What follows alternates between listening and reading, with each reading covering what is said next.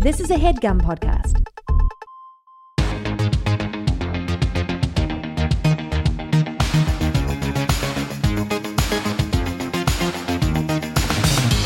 Hello, I'm Vulture Senior Editor Jesse David Fox, and welcome to another episode of Good One, a podcast about jokes, or in some cases, sketches. I say that because this is an example of such.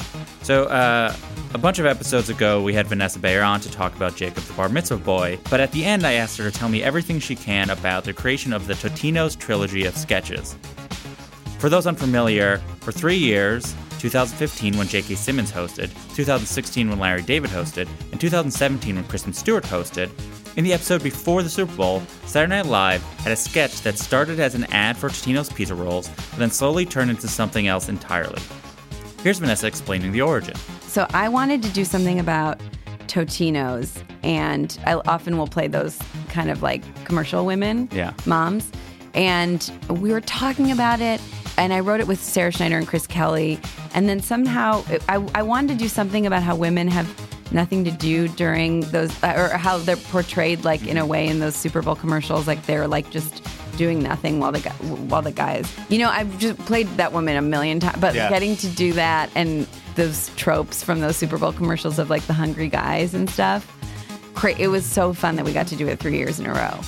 This episode, you'll get the full story, as our guests are the writers of the sketches and former SNL co-head writers Chris Kelly and Sarah Schneider. Chris and Sarah were responsible for some of the absolute best sketches during their run on the show from 2011 to 2017, like Dude on My Twin Bed, Back Home Ballers, Wishing Boot, The Bagency, the Wes Anderson horror trailer, Crucible Cast Party, and so much more. And now the two created The Other Two together, a show about what happens when your little brother becomes a breakout pop star, which currently airs Thursdays on Comedy Central. How this episode will work is we'll go one installment of the Totino's trilogy at a time, starting with 2015's Totino's Activity Pack Super Bowl commercial. They all have visual elements, especially the third needs to be seen, but you can definitely get a sense from listening. And if it isn't clear in the interview, let me just say I truly love these sketches, so I can't wait for you to hear this conversation. So here's Vanessa Bayer and J.K. Simmons playing her husband, and then Chris, Sarah, and me.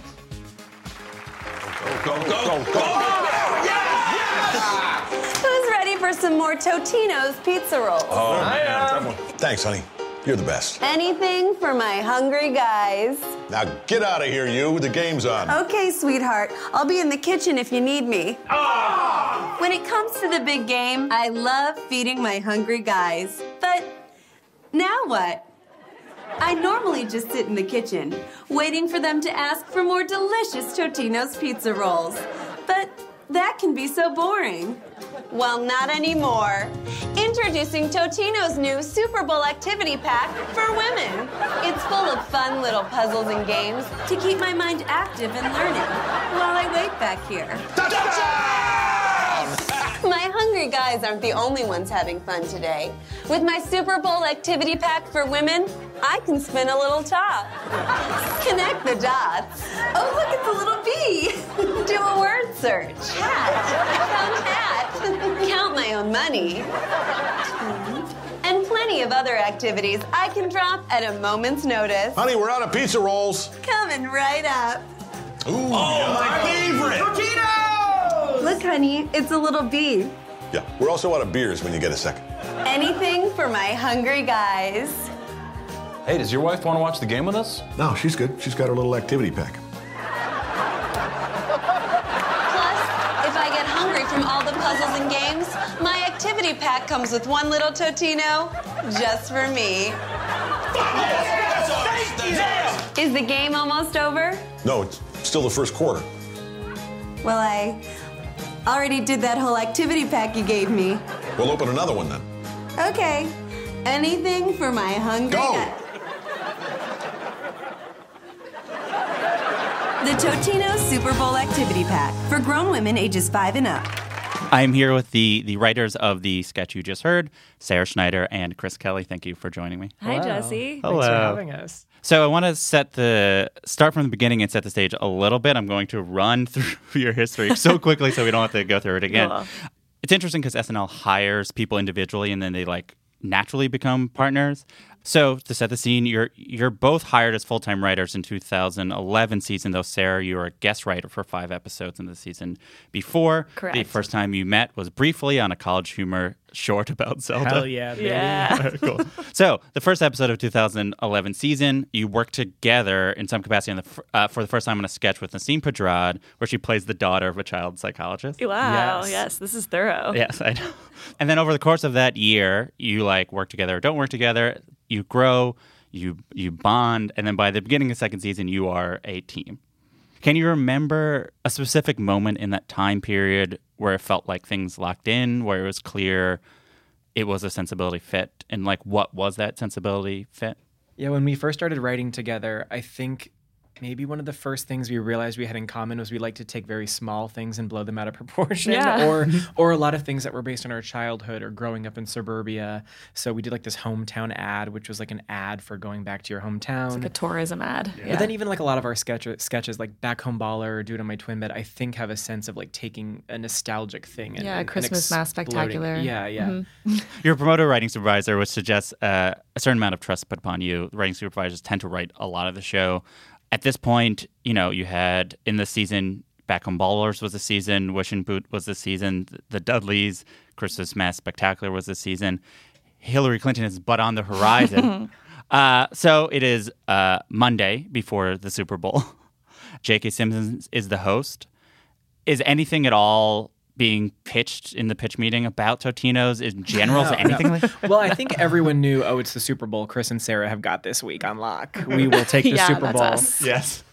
No, I think Totino started because Vanessa pitched a version of this character as a live sketch. Mm-hmm. And I think either pitched it to us or was curious about someone writing with her. She had like the idea of this woman, right? Or this voice. She was just like, how it's in those commercials, there's always someone being like, my hungry guys. That but was then didn't really know what the it would be or piece. what the premise Yeah. would be. And I think then we pitched the idea of a video version of that. Yeah. And the joke of it, Yes. I think, or something. Was it, so that would be on like Tuesday? She's talking about what she had in mind? Probably, or maybe Monday night she had mentioned she had this voice or the idea of this woman, and then we probably thought on it overnight and then pitched her our I take think so. on it I on think that was Tuesday. exactly it. Yeah. Yeah. Yeah, I think talking to her, she was like, You're like, what I did already she knew the say? answer. No, she didn't know. She just goes, she had the idea of Totino's, and I think my hungry guys. Yes. Oh, great. Yes, we were right. Okay, cool. And I think that was it. But it is interesting because, like, it's similar like with Jacob, where she's like, I have this phrase, and the entire character is the fact that she says, my hungry guy. Yeah. I did another sketch with her very quickly. I'll just say this Dove commercial that was also just based on her being like, or like one small sound. And we did an entire sketch on it. But it is so weird because sometimes so a cast specific. member will say like, oh, I had this idea where I say like, and you're like, cool. I don't know what to do with that. But then sometimes it will just hit you perfectly. That I was don't know like why. Kate. The idea of this, Kate won. oh yeah, Kate was like, I want to do a sketch where I go, no. like says no in Says an no in Australian Australian. accent. We're like, that's not a thing yet. Well, I think if we had been in our sixth year, we would have been like, we don't have time to do that. But our first year, we were like, okay, Yes, we'll and figure this out. It did. We Yeah, wrote a it was sketch and on. it went, but it was. I don't know why. Sometimes just will hit you. But Vanessa doing this woman, I just made our brains go to places. It just She worked. was I mean, just it was so funny. good about calling out the specificity of this thing, and it just happened to be, it happened to be something we also found funny or had noticed, or it works when someone does it to you, and you're like, you said 2 words, and I can picture this woman's entire life. Well, that's Vanessa in particular is so good at. She has like so many very, very specific women with like small tics and personality traits that are so unbelievably small and nuanced that are just perfect. You're like, oh, I just know, I know this woman's entire history. Yes. Do you talk it out or you just sort of know? It's sort of like, we all know what this woman is. We can write it. I don't even really remember. I think we probably improvised it. Yeah. Yeah, we would just kind of improvise it and like take notes and then see what makes us laugh the most. With this first one, we definitely took her character and took it to kind of like a darker place. Well, because She Vanessa was on board. but also Of course. Vanessa is specifically so funny when she's like sad. Sad, yeah. When she's kind of smiling, but Smiling she's just through pain. Yeah, smiling through pain is Vanessa Bayer's she's perfect at it. It's her sweet spot. So what was the sort of evolution of the idea where you're like, oh, Activity Pack is the sort of thing? The manifestation of like this person's I don't know. It just seems so perfectly rude to her. We liked that it was so rude, but phrased as such a compliment, just like a true fun thing, honestly, this woman will enjoy. And like, you can enjoy the game. Your woman also can have a blast. That it's phrased as just like a helpful thing to like help her while away the hours. But then just Vanessa, she's so funny. Just her like slapping that little gooey hand against the... that was my favorite moment. That is so funny. You've said you write often by what's something we hate. What do you what do you hate that this is the subject of? This was sort of like we were calling out that those commercials are just like so focused and marketed to men, and like if there's a woman, she comes in to bring beers and then disappears. And that was the impetus for this thought process, just being like, where does she go? Well, even Vanessa being like, my hungry guys is there's so much rudeness baked into that. Like, a woman doesn't talk like that, and it's just that it's and I don't know. Yeah, and then it's all about like it's her role during this fun time is to like bring them treats. Yeah, I think it started with us being like, well, then where does that woman go? Yeah, exactly. Like she delivers the well, I think we were like, she delivers the little treats, and then she goes into the kitchen and she stands absolutely still for 3 hours until someone like calls her. And so we were like, I think then we were like, she needs a little something to do back there, or some cards or something to play with while she's back there. Do you watch commercials for actual Totino's before you're writing fake commercial? I'm always the first 30 seconds where you're like, where they have to. We did once we knew we were going to write it. Yeah. Any time we write a sketch that is like a parody of something or supposed to be a real commercial, that fucking 30 seconds before the joke is the worst, hardest thing to write. Because like we've brainstormed the jokes and then we know how that goes. Yeah. But every time we start, we're like, I don't know what he says. What does the guy say before the woman who's funny comes in? You mentioned a little bit, but I think the question everyone's been waiting for, literally, how do you write? When you're two people, it's one person typing, is the other person throwing the tennis ball against the wall? Oh, yeah. One of them has an activity pack, and we just do it in the back. Yeah, I do the writing, and Sarah plays with an activity pack. We usually, because on writing nights, we usually write between 4 and 5 things a night, so usually we'll switch off like taking notes. So someone will sit at a computer, but usually to be me and Sarah just improvising, or Sarah and me, and in this case, Vanessa, just like shooting the shit for an hour or two and brainstorming and improvising as many things as possible. And anything that seems remotely worth typing down, whoever's typing will do it. And then we spend all night doing that. So for 5 sketches, and we'll switch off typing. And then we usually sleep for 2 hours and then wake up, and then we each put together half of them. Yeah. And then we read each other's first drafts and then punch them up or edit them. That's it's a real negotiation, because sometimes it's like, I don't want to put together the cold open. Please put together the cold open. Or it'll be like, I'll do 2 if you do the cold open. Yeah, or it'll be like mind games where I'm like, I want to do the cold open, but I know, Sarah, when we were taping it up, you really had a handle on the way that opened. I just feel like the first page was... Thanks, that's really sweet of you. You mentioned the hand sticking, like for those physical elements, like is that a thing that will be written out? It's like, oh, she'll have one of those toys that's like sticky hand. I mean, some of the stuff you can improvise like on the day, but for a lot of stuff like that, the schedule is so quick that everything has to be scripted, because, I mean, if you write something into a script, props and costumes, everybody has to make that appear within 45 minutes, it seems like. So, oh my God, I remember when Andrea brought us that. The prop master brought us the prop for the first time. It was so funny. Just like seeing all the little things in all the little compartments. We were like, what was this? How did you make this? Yeah. Do you remember anything from the table read of that sketch? There's one very specific sketch of the 5 sketches. I know. It is weird because my first answer is no, but it's also because you write so many things and you don't really know what will work or not work. Yeah. So we certainly didn't go like, wait till they hear that. You just are so tired and you're like, oh God. And honestly, if you have 5, you're like, oh, as long as one goes, just so we have something to do this week. Yeah. I feel like we wrote so infrequently with Vanessa that I do have a memory for all 3 of these, her just like pushing it through at table. She was so specific and so funny. And it was the reason we wanted to write it, was the reason it went. People just like recognized that woman. Yeah. And then the take was kind of rude in a good way. I also could see one of the reasons maybe it worked at the table. I mean, fully because of Vanessa's performance. Yes. But because at the table, a lot of times there's like big characters or big funny voices and high energy things. And so I think Vanessa waiting for the attention to be on her and being quiet and then being like, my hungry guy. Like, we maybe even gave her a microphone so she wouldn't have to project. When and where is this shot? And do you remember anything from just shooting it? It was a long one. Now you remember. Yeah, it was this long. was a particularly long. It was on a set though, right? Yeah, it was on a set. I don't know why. I forget what else was shooting that week, but there's always like 3 videos that balance, and sometimes it's like, oh, Vanessa's in all 3, so she's running back and forth. But this one was, I think, Friday night, very late. I think we maybe wrapped at like 8 in the morning on Saturday. Yeah.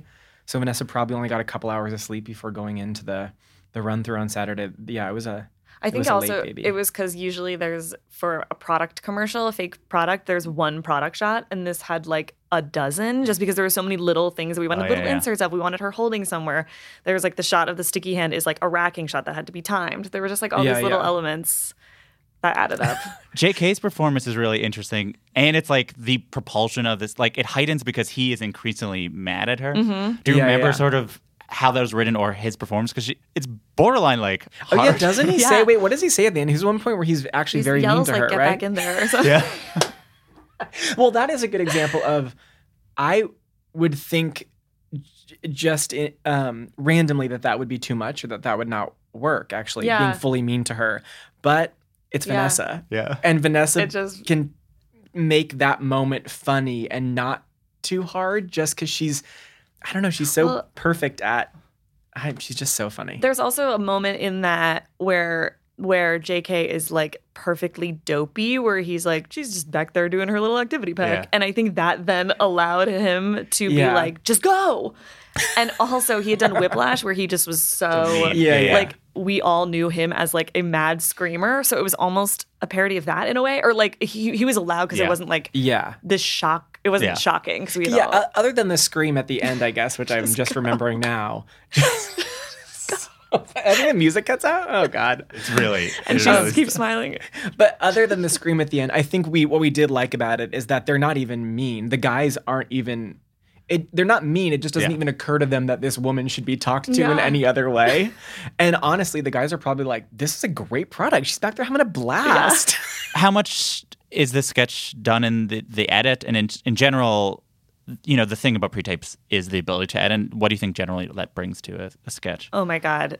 Absolutely so crucial. Much. Yeah. We would we loved spending all Saturday in the edit for as much as time allowed. We just loved being in there because it really is, this. It's like, it could come down to truly 2 frames and you're like, oh, now the entire commercial works. Yeah. So especially for this one, we wanted to mimic the tone of that, but we also, there are so many hard cuts on her vibe with the guys yelling or where it's just that it's harder when it's small, when it's a small performance, because you really need to make sure that is executed perfectly. So the sketch airs. Did you get any notable feedback? Audience, producers, Lorne Michaels, did he this is my favorite thing, can't wait for next year? Lorne kissed us both. He thanked us. The best feedback we got was from Totino's. The first year Totino's responded. They sent us free Totinos. And it was great. I will say that was not the best part for me. I did just mouth to you quietly. I don't remember that. That's my favorite part. And then we ate Totino's for weeks. Well, because I was that commercial, it wasn't a takedown of Totino's. It was a takedown of Super Bowl commercials, but it's not the best for Totino's. So I was I remember because Cecily and Vanessa would write those porn star sketches together, and they would get champagne sent to them after they did a champagne commercial, and then we got Totino's. So we're should we be writing parodies of things we want more? Cars? I don't know. Jeez. A year passes. The Super Bowl is coming up once again. We again step up to the plate. Sports number one sports fans. We push everyone aside. Yeah. We say, get out of the way, Brian Tucker, the person who started literally a sports sketch. Yeah. Larry David is the host, so you guys will be busy doing Bernie stuff. When and how does it come up to do another Totino's? I think we loved that first one, and we just. Yeah, don't get to do stuff with Vanessa that much. So we were kind of could we continue to play in this world? But we did go in. I think Vanessa was maybe what about this lady? But we knew going into it that we would not want to just keep playing in the activity pack world. We would want it to be completely different, have a different tone, just because that's what we like to just change. My memory of the second one was almost resistance to being because you don't really do sequels to videos. That doesn't make sense. You can do different music videos. But a but sequel not like to commercial a video, parodies. Is it? It had never been done. Oh God. No, but it felt like weird to do a second one and then the third one we knew ahead of time what the idea was going to be. But I think sitting down to come up with a second one was stressful, or I think we were very much like, let's talk about it, and if it doesn't work, we'll bail on it. How did you land on the idea of I don't know. Do you know? I really think it's like we were brainstorming how these commercials go, and Chris, like lawyer talk, literally was like, I think it's just like the guys would be like, go, go, go, go, go. But that's what it was. Kept saying the same thing over and over again. Where I was like, that's what we it were was. like, this is like robotic. This is that's what it was. We just latched onto the idea of like, go, go, go, go, go. Oh, that's what it was. Yeah. I was talking. Oh, I know now. I love a podcast. This is fun.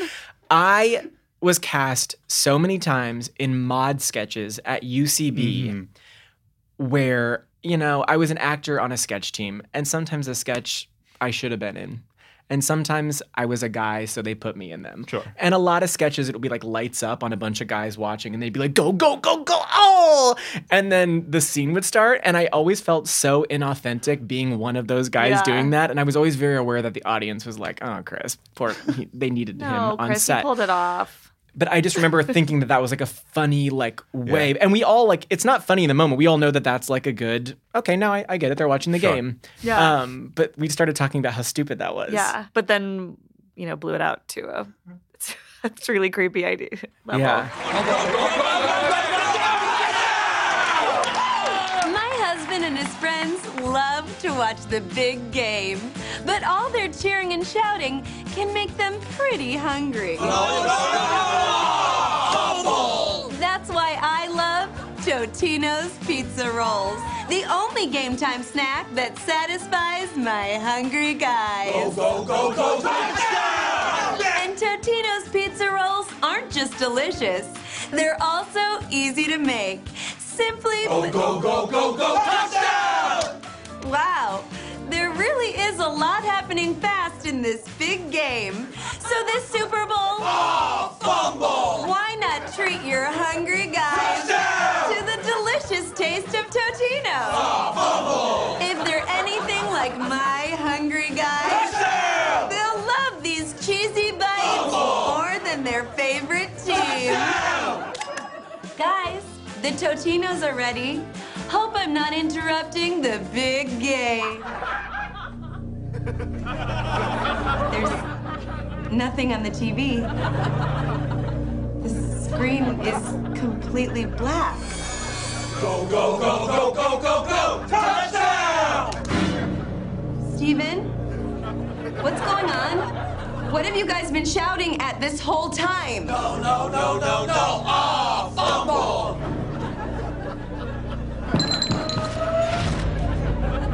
Okay, haha. Very funny, Steven. Now cut it out. Go, go, go, go, go! Touchdown! Why are you doing this? Brittany, get in the car. No, no, no, no, no! Fumble! What's happening to my hungry guys? The X-Files. New episodes.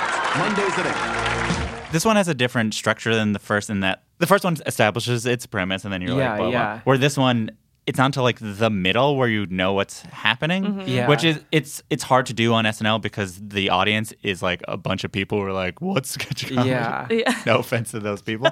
I've been those people. How do you make sure that they don't bail on it and stop paying attention if you're going to have essentially like a minute, 10 seconds of... I know, that's either good or a mistake on our part. I don't remember. Because what does she do for the first... She's just sort of... saying, like, she's my playing her... guys. Yeah. So hopefully you're getting some like light laughs off of just her character. From her, and it's also like they interrupt her and like there is the... There's a bit in the rhythm of it, but it really is like... It's a long wait. It's a long wait. It is a while because they're like go, go, go, go, and then fumble, and then they repeat it. And then I think like the fourth time you're kind of like, they're just repeating the same thing.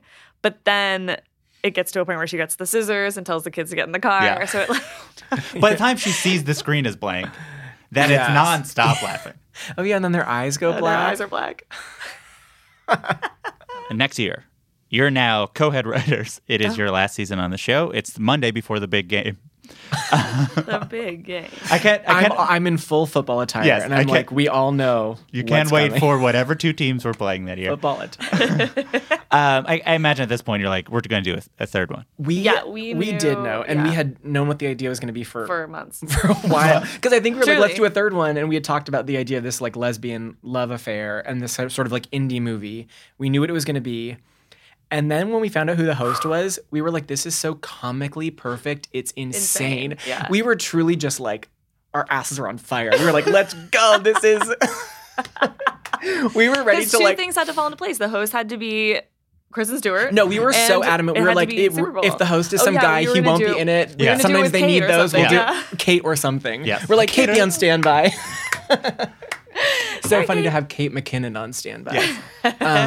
By the time they told you Kristen Stewart was going to be the host of that episode, you knew you wanted to do it. So we knew what the idea was. And you were like... I think we didn't think it was a good idea to do a second video when we did it. We were nervous and we didn't really have an idea and we weren't sure. But then once we did 2, we were like, oh, we should make it a trilogy, like purposely a trilogy on Stupid. It was Vanessa's last year. And we just had spent so much time with this lady that we were like, she needs to win. Yeah, she needs to find her truth. We actually did talk about it in those it's terms, as stupid as that sounds, as we wanted her to find happiness at the end of it. It's true.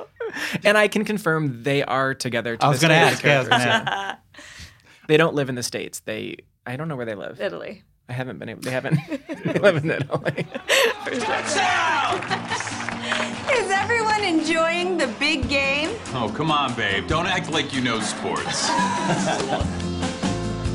My husband's right. When it comes to the big game, there's only one thing I know about. Feeding my hungry guys. Come on, no! Oh, fumble! And this year's game is bigger than ever, which means I'll be feeding them more Totinos than ever. Babe, we need more Totinos. Dave just got here. Not a problem, because this year I've got the new Totino's Totino 2-pack. It's twice the Totino for twice the hungry guys. Enough yapping. We need the Totinos. Ted's here too, and he brought his sister. Great. More hands to help me make delicious Totino's pizza rolls. Oh my.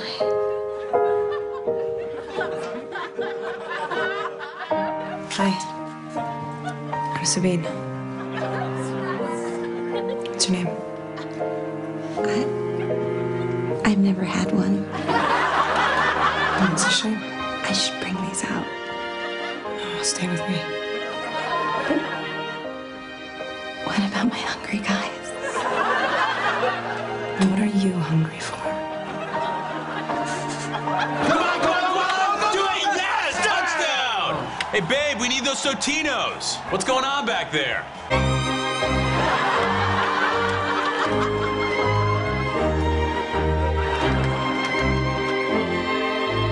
What is it? Every big game before this one, I've been asleep. But Sabine, tu m'as réveillée. J'ai l'impression que nous sommes seulement les deux personnes sur Terre. Nous sommes. They're gonna punt. They have to.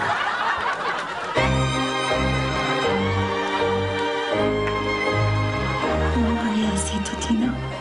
Et toi, tu es mon Totino. Babe, what's taking so long with those Totinos? You girls making out back there? You're crazy. Totino. This spring, find your Totino. So you mentioned a little bit. So this one has the most... I feel like the most jokes of all of them. Like, there's so many specific things. Is it just sort of like, okay, French love story, that's at Totino's commercial, what is it? Okay, well, at some point she has to run a Totino verb. Well, I think we didn't have to write like guys anymore. So we were like, women, gay, we can do this. So that's why there's more jokes. But it's also not jokes in the traditional sense. It's just like tonally committing fully to this being like a Totino's love story. There is one, the guys do talk once, we pop out to the guys. Yeah. And it's just Beck or something being like, yeah, did you see how he tackled that guy? It's just like really small and stupid. Well, but it was improvised. I remember Sarah made the call because I think I had pitched the idea of this like lesbian story. And I think I assumed, or we assumed for a while, that it would like leave the kitchen structure and leave the commercial structure, and we would follow them on an indie movie like in their lives. Mm-hmm. And I thought that, and Sarah was like, no, it absolutely should just be happening behind the couch, like on the kitchen island. The whole story should happen in the kitchen. And it was like such a dumb no-brainer that I'm really good at. I remember feeling embarrassed that hadn't occurred to me, and I volunteered to quit. Yeah, I volunteered to quit writing. And she would not accept my resignation. But I remembered like whenever that. I add to one of Chris's ideas, he tries to quit. But I was like, that was what made it so funny to me. So I liked just the little dumb things of them like spraying water on each other, like at the kitchen sink. And do you remember anything else from shooting? I think I remember the most of this one because I was so happy that it was happening. Because it was so gay and so weird and so specific.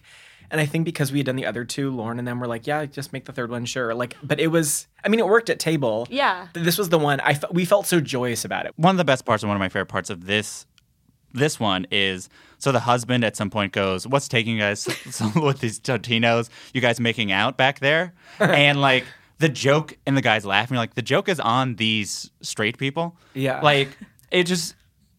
It's just really interesting. What did you want that moment to say? As you said, well, that's such a straight joke in like straight commercials or TV shows, right? You're making it like that. That's such a first joke you've heard all the time. Yeah. And I think we like that. Like, yes, they are making. If only you looked, they are. If only you would look at your wife once during this that's big why game. That's why it was so funny to me, the idea that they're all just back there as opposed to running off like in the woods together. Yeah. Is that he truly has not looked at her for 3 years. Yeah. And if he just looked, you would know. Wow. That is beautiful. That joke is that straightness is a joke and that like queerness is the given. Which completely subverts how these commercials work. And I think what is interesting is like SNL is a show that's been on 40 years and has, as anything that's been around for 40 years, has a complicated relationship with gay jokes or gay-related jokes. And I think that got better. And I think, especially with like James Anderson, Paula Pell, gay representation in sketch was better, where like you're not just laughing at them, you're laughing with them. But what does it mean to sort of shift the perspective of the show the way this does, where it's not just like, oh, there's gay people in the sketch, but you're like, the point of view of this sketch is gay or is queer. Yeah. I get everything you're saying, and it's something that like when you're writing, it's something you like don't think about and you do think about, or you don't even know that you're thinking about. It's just our point of view. It's just our sensibility. It's just what we find funny. We write who we like to write for. We don't go into it by being like, today we are going to like reverse 40. But that being said, I do think as we did more than one, and once we had done all three, I think we did a little bit get a kick out of and did like the fact that a yearly Super Bowl ad was, for these 3 years at least, always going to be fronted by a woman, and then it was going to be very gay. Yeah. Like, I think we did like that a little bit. In the third year, I think we were like, I like that the SNL take on the Super Bowl is this woman. Yeah. Like, because I don't think it's expected, and it certainly hasn't been the case before. So, yeah. Yeah. It's hard to, it's a job, so you're like, you're in it, so you don't just think like about typing, it. you're not like, thinking look about at me subverting. Yeah, you're not thinking about it in a macro sense like that. But that. then when you look back, you're like, oh, look at this. We are, as you said, like, oh, we are people and we have our point of view, and then that just continues through. Yeah, I think that all that stuff happens like in hiring. It's like when you hire different voices, like as writers and cast members, you're going to get a variety of you're going to get surprise sketches like this. So then we don't have to like think about it while we're there writing. That's what we write, and so that's what you get. We'll be back with more Chris Kelly and Sarah Schneider. Hello!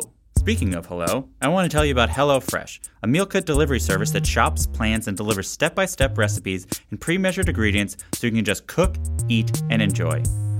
I am a person who enjoys cooking. Does cooking count as a hobby? I hope so, because it's like the only thing I do on the weekends. But, I have a hard time getting things together during the week, and honestly, HelloFresh makes that easier.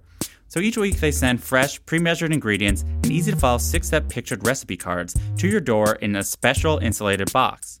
And then all the meals come together in like 30 minutes max, call for less than 2 pots and pans, and require minimal cleanup. And honestly, I really like the food I tried. So they have 3 plans to choose from: classic, veggie, and family, and you can switch between the options as you go. I got the classic.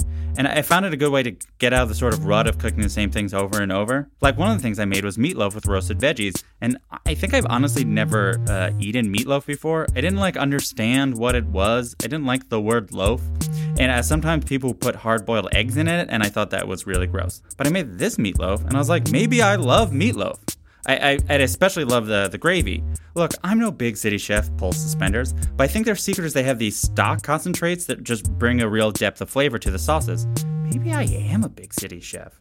So here it is, the special deal HelloFresh is offering Good One listeners. Get $80 off your first month by going to HelloFresh.com/Good180 and enter Good180. So that's the words Good One and then the numbers 80. So GOODONE number 8, number 0. Again, that's HelloFresh.com/Good180 and enter Good180 and get $8 off your first month of HelloFresh.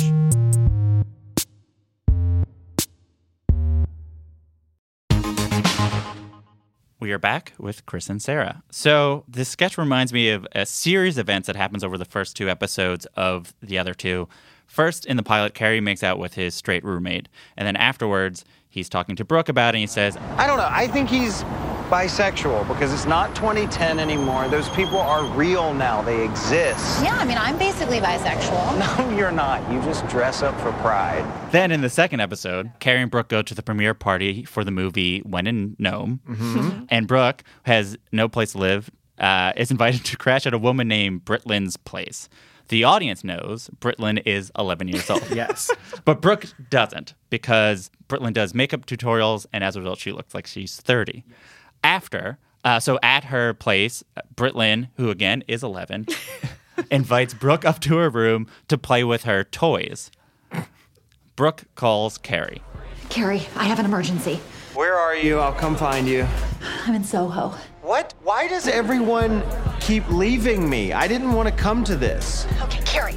You know, I've always prided myself on probably being bisexual. Well, I went home with this girl, Britlin, who, offered me a place to crash, and now she wants to have sex, and I'm not into it. I mean, am I a straight woman? That is nothing anymore. Wait. Why these moments? What does it say about Brooke? What does it say about the world of the show and the point of view of the show? Basically, our idea for Brooke is when the series starts, she and her little brother becomes famous. She's thrilled.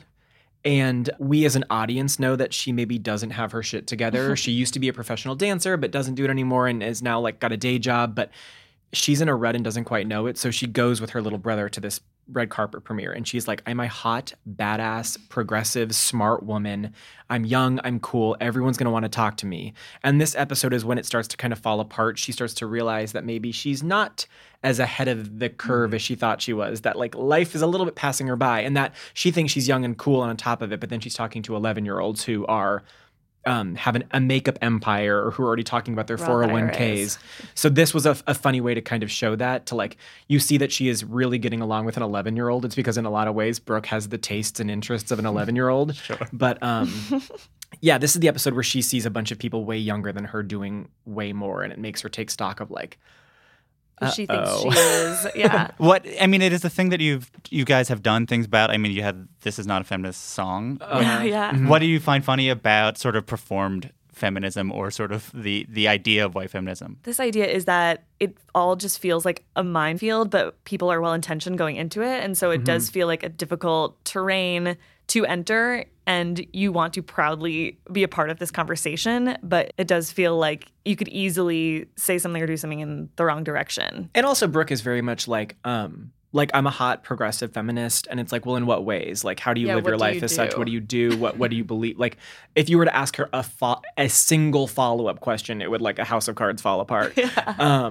So it's more of a fun branding as opposed to an actual point of view. Yeah. This clip and then sort of a lot of the plot of the first episode as it relates to Carrie are these sort of straight people who are have a relationship to gayness that is different than you see in so much that it assumes that people should be somewhat gay. Like there is a certain sort of like, oh yeah, so like everyone is on a, like it's the most like assumed spectrum sexual comedy that I could think of. Okay, cool. That's great. What do you find funny about that? What do you find compelling about that? So for Brooke, I think being like, I'm basically bisexual, that's like she's branding herself that. And I think for Brooke, maybe for other people, but let's just keep it to Brooke, it's like, I support gay people. I support the LGBT community.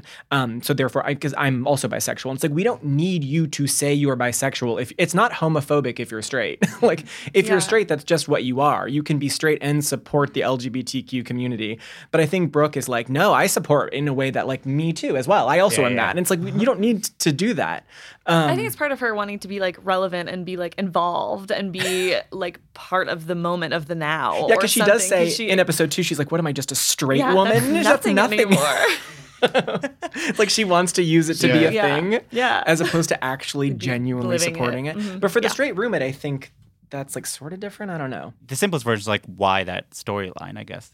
We get into it more as the season goes on, but it's a little bit to kind of tell you things about Carrie's, like where he is, like how comfortable he is in his own skin. You know, he's out and he's a gay person, but he's still choosing to be in love with someone who is not going to give it back because maybe that's easier, or he's a little not fully comfortable with himself and he's not, I don't know. It's like something like versions of things I relate to where he's like a little, you know, he's out, but he's still like a little self-hatey or. It reminded me a little bit in the other people, like you have these gay characters who are jealous of younger gay people. Yeah. They're a like, little confidence in their self-identity and how easily it seems to come to them. It comes to them, yeah. And I think, that his relationship is so telling about Carrie, and it allowed us to show his mental state when it comes to how, I'm just repeating what you said, how comfortable he is with being out into the world, because that is that's safe, quote unquote. Like if he's in love with this straight roommate, it is never going to become a full, real gay relationship. So he doesn't have to actually confront those ideas or that. His gayness, he doesn't need to deal with like the problems that he probably know he has deep down. But I mean, that's a thing we talked a lot about in the writers' room, because the premise of the show, I think it sounds like it's two older siblings jealous of their little brother, but we really wanted it to be more than that. And so we really wanted Chase's fame to make Brooke and Carrie confront some shit that they were probably going to need to deal with anyways if he didn't exist. But because he does exist, they have to deal with it in surprising ways. To try to connect it to Totino's to the other two more, which I think it works thematically. So, though not directly, in some ways, the comedy and the pathos and the honor you give this nameless housewife is similar to Molly Shannon's character. Whoa. Okay. What draws you to these characters? What do you want to say about them? What do you want to? How do you want to portray these people? I feel like do not get portrayed so kindly by society. Well, I think we want to just like expand their world, expand their story, because it feels like with Molly's character, we similarly thought that could be very like surface level, very just like stage mom or go in that one direction, but we wanted her to be this multidimensional, recently widowed woman who's not dealing with her issues and is embarking on this year of yes instead. And that just let us expand her story, and she's not just popping in just to be like, I, met other stage moms and we went clubbing. It's more in depth with her character, and I think that is similar to Vanessa, because we did want to expand her world and her story too. There's an easy way to tell a short story about these women, and we like to tell a longer one. I imagine leaving SNL, there's a desire to stretch yourselves as writers, but because of the nature of the show and that it's like related to pop culture things, it allows you to still find comedy in like more like now things. Was that important to you? Is that something that you think is like ultimately part of your interests? Yeah, I think when we were thinking about this show and thinking about leaving SNL, our last year, I was going to say our senior year, our last year there, we were so like deeply ingrained in the political scene and keeping on top of all of that.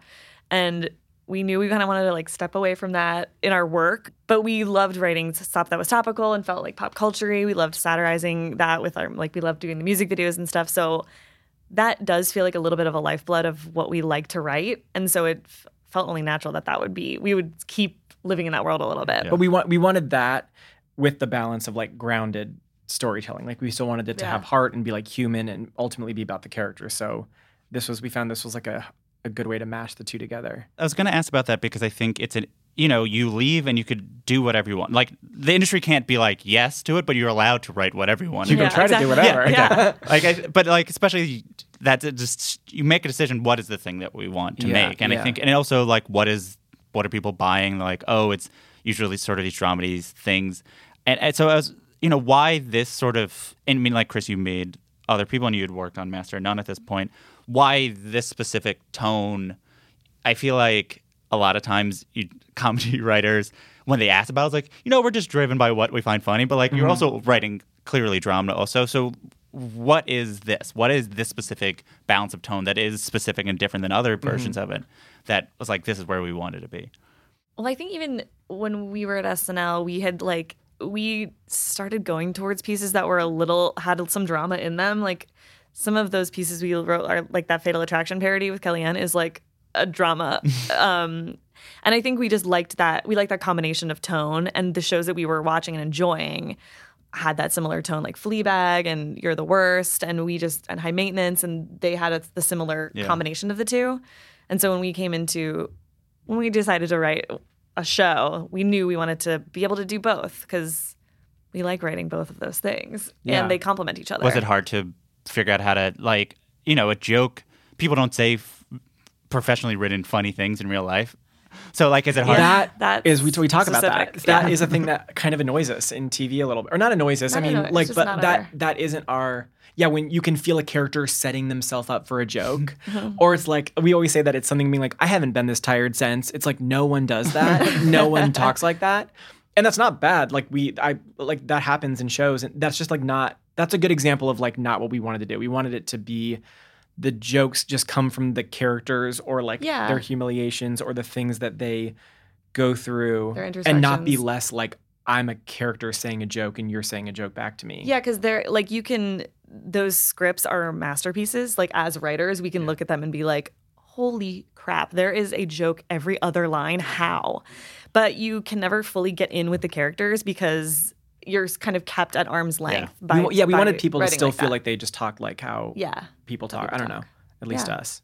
I'm not trying to throw shade. No. But we also, but I know the answer is what you said is annoying. We just wrote what we thought would be funny, Because we were like, this is our first thing we're going to try to do. We might as well at least try to make something that we 100% like and stand by, whether it works or it doesn't, because we only get one chance to try to say like, hey, this is our first thing we could do if we got to do anything. Well, we started with the fart sketch. The farts commercial in the cold open is a sketch that we tried twice on SNL, and it's one of our favorite sketches we ever wrote, and we loved it so much, and it just didn't work. So we were like, starting from there, we know we have that. What world can we build around this? Well, and often the cold opens play rhythmically a bit like sketches. Yeah. So it's like, okay, there's comedy. We promise you there's comedy at parts of this show. Yeah. Even if I'm always interested in writing partnerships like yours because you've talked about, linking in SNL and because your sensibilities lined up and but you've evolved since and it still does. But, in what ways does it not? And in what ways does that expand what you would have done if sort of by yourselves? Mm-hmm. And sub-question, what ways does it not line up where it sort of can't be? You're like, oh, that's something I'd have to do on my own. Well, I think we've definitely grown together and like solidified our tone since we started writing together. But I will say that first starting to write with Chris really impacted because I was at College Humor, which is like 95% male. And so you kind of, my mid-20s, I spent writing to men sort of. Mm-hmm. And, the ideas that felt a little more female skewing, there wasn't an audience for them, so they wouldn't make. Like, every once in a while I would scoot one through. But like going... So you were excited to write with someone without a male energy, is what you're saying? Yes. Someone more feminine than me, No, I was excited because I got to SNL and Chris was already like writing like more in a for everyone but for women tone. I don't know why. And the women there were so inspiring to write with. So like... You also said I remember someone asked us this question a long time ago, and the answer you gave was that our voices are pretty similar, but if you had to choose, you would say you're sillier and I'm darker, which now I don't think that's quite the answer because I kind of can't tell where it ends and starts because we really overlap. It's almost like a perfect circle now, probably because our voices have turned into one after 8 years. But maybe, yeah, because you came from College Humor and I came from The Onion. And so I think maybe mine had my writing had like a sharper edge to it, or it was darker or more, not pessimistic. I don't know, darker. Yeah. And I was maybe like knee jerk, you would be like silly and I'd be like deaf. Broader. And then we'd be like, and then we came put them together. Yeah. So to close on one last question about Totino's, you did a lot at SNL, a lot that it was really great. You had the songs and you had Bernie and Hillary, which were, and like a lot of stuff that's really personal to yourselves, really true to your experience. You've hired some really people that like, I think even when you're gone have, I think, changed what SNL is. What does, when you think about it, what do you feel about Totino's? But like, as you're artists that have moved forward, what does that experience you feel like shaped you? Well, it's really nice. Like I watched them back for this, and it's nice to like watch something again and still feel excited about it or still laugh at it and have joke. I mean, obviously you wrote it, so it's like you're the best audience for it. Yeah. But there's like so many things that you can look back at and be like, oh, that wasn't so many things I've looked back at, even from SNL, where you're just like, ooh, that wasn't quite worth it, or it doesn't hold up or something. Especially a lot of that political stuff that last year.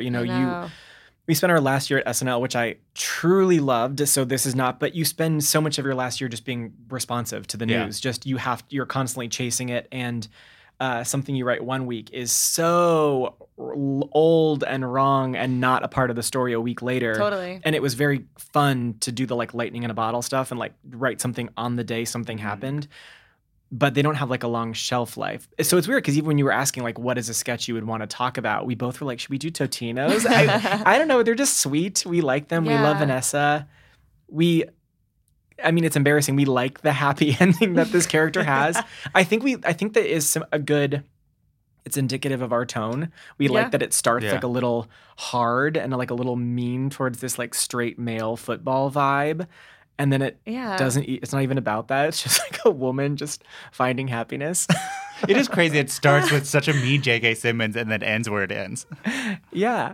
I am like happier or like in hindsight proud that those sketches were on SNL, not in a like we changed it way or something. I don't know. You maybe couldn't have seen them on the show. I think it doesn't feel like something that would have been on SNL before you were there writing for SNL. Like it's like someone factually, yes, right. But it's like you see it, and I think hearing it's like one, you're like we're still the people that wrote that. You're like that still connects to us. It's not like we can write sketches so we can write about. But also, you're like that stuff just wasn't on SNL. Like it's why though you didn't notice you're subverting something, it is why you look and you're like, that is subverting what was on the show. That's nice. It is nice. Like not a lot of people do. And also it wouldn't exist without Vanessa. I mean, she's it's like a no source. duh, but I mean, she has such a specific voice that's so funny and also so different than a lot of other people on the show. It's like she does what she does so perfectly well and better than anybody else. So it's like a joy to look back and watch them because of her too. Yeah, because she's dead now. She's dead. It was so dead. It's sad. She is. What dead. a memorial! This podcast. That sound means it's time for the final segment, which is the laughing round. It's like a lightning round, but because it's comedy, it's a laughing round. Cute. What sketch do you wish you could sort of steal? Like a sketch that existed that you wish that not only you wrote, like you wish that no one ever, like the person who wrote it didn't exist. It is your sketch. It always was your sketch and you wrote. Interesting. Wells for Boys. I thought was like, I loved that sketch when I saw it the first time, Julio Torres. I know. I thought I was going to give like an all-timer answer, like a sketch from 20 years ago. But but I'm saying my first thing that I thought was a thing that I saw on the show this year that made me laugh so hard. I watched it 50 times. I texted Allison's? Kate about it. Yeah. The Teacher Fell Down. Yeah, Allison Gates. It's so weird. Do you know what that sketch is? Yeah, of course. Where it just opens on Kate already on the ground and the teacher fell and she's just like, class, I know this is weird for you. Like you're so used to seeing the teacher above you, but I'm below you.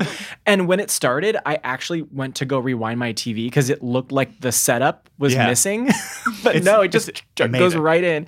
It was so bizarre and felt so clearly like one person's sense of humor. Who is it? Allison Gates. Allison Gates. Yeah, she's a writer this year. That I instantly was like, I wish I could steal it. And now cut out all that. And so then Sarah and I wrote Teacher Fell Down. Yeah.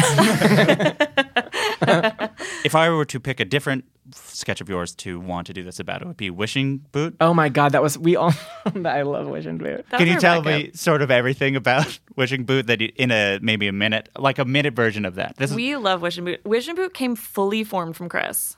Like Chris was like, let's do a country song about a little black boot that makes all your wishes come true. Wish on. I think I text because we always, whenever we write music videos, we text ideas all night, the four of us, and then we the next day we'll be like, oh, that one you texted kind of stood with me. Yeah. And that one, we didn't do it. We talked about a bunch of things, and then I was like, guys, I'm probably going to be wrong. Boot.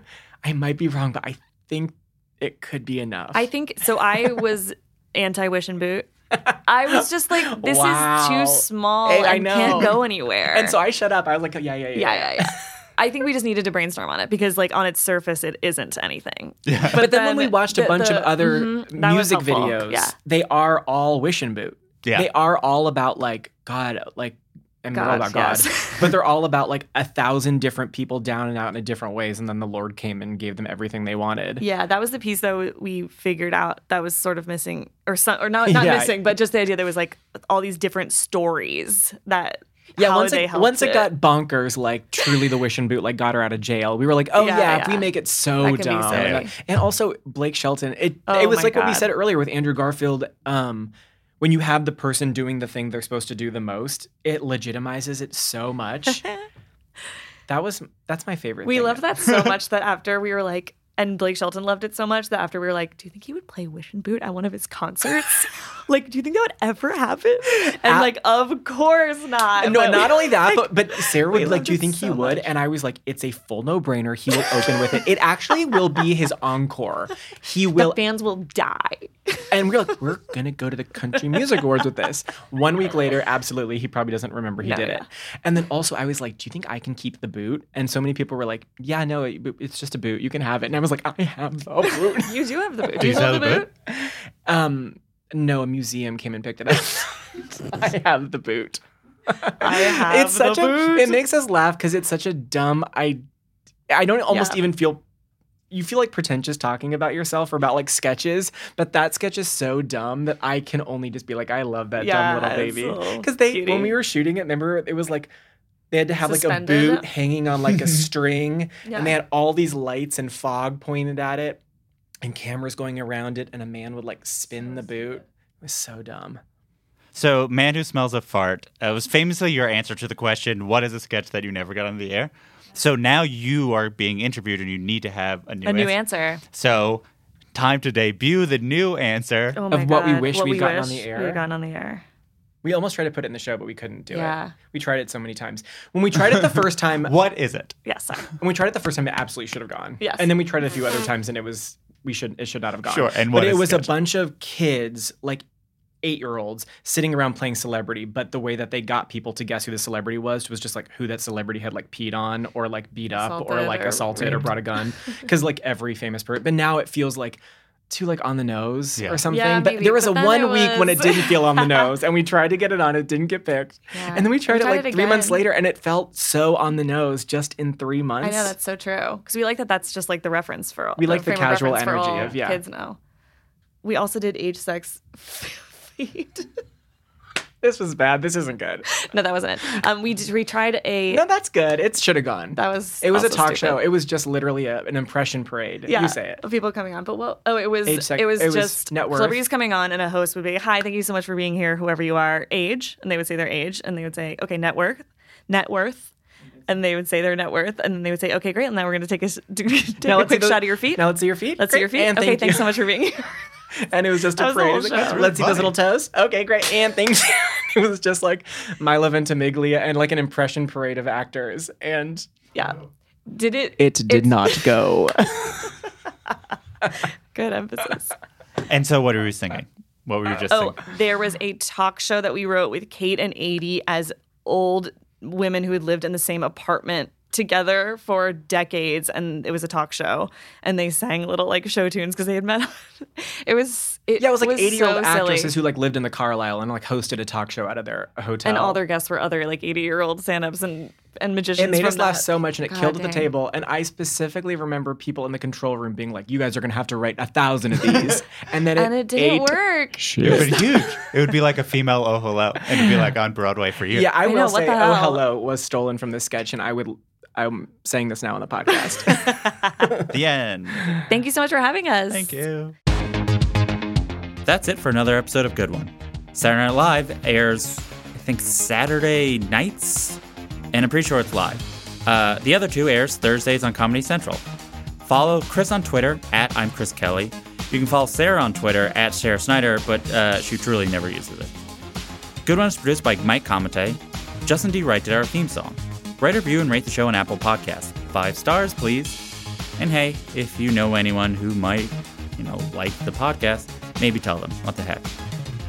You can email any comments, questions, or laughing around suggestions to goodonepodcast@gmail.com. I'm Jesse David Fox, and you can follow me at Jesse David Fox. We'll be back with a new episode and a new joke next week. Have a good one. That was a HeadGum podcast.